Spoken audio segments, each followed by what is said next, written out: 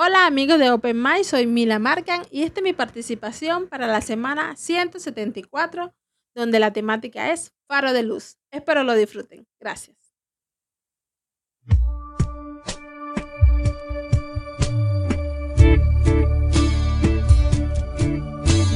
Tu voz me basta para calmar el dolor, para limpiar entero el corazón manchado por la decepción.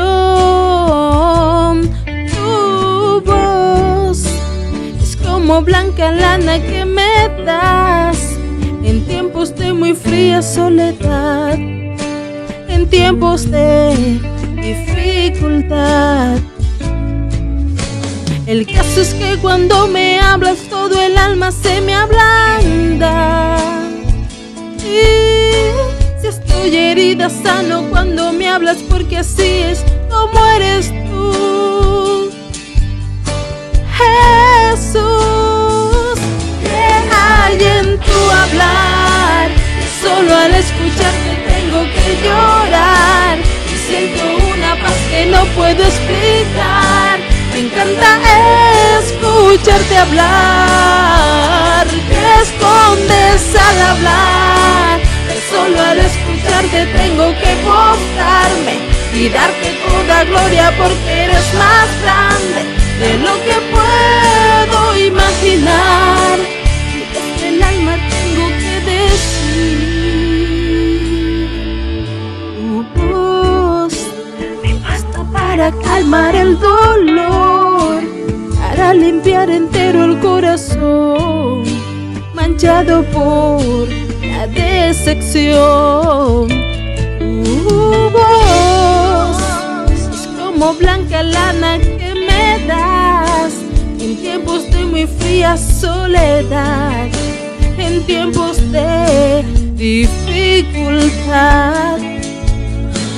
El caso es que cuando me hablas todo el alma se me ablanda, y si estoy herida sano cuando me hablas, porque así es como eres tú.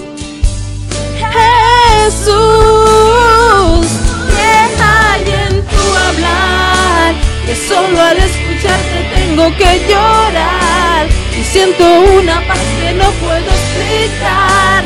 Me encanta escucharte hablar. ¿Qué escondes al hablar? Que solo al escucharte tengo que postrarme y darte toda gloria, porque eres más grande de lo que puedo imaginar. Y desde el alma tengo que decir,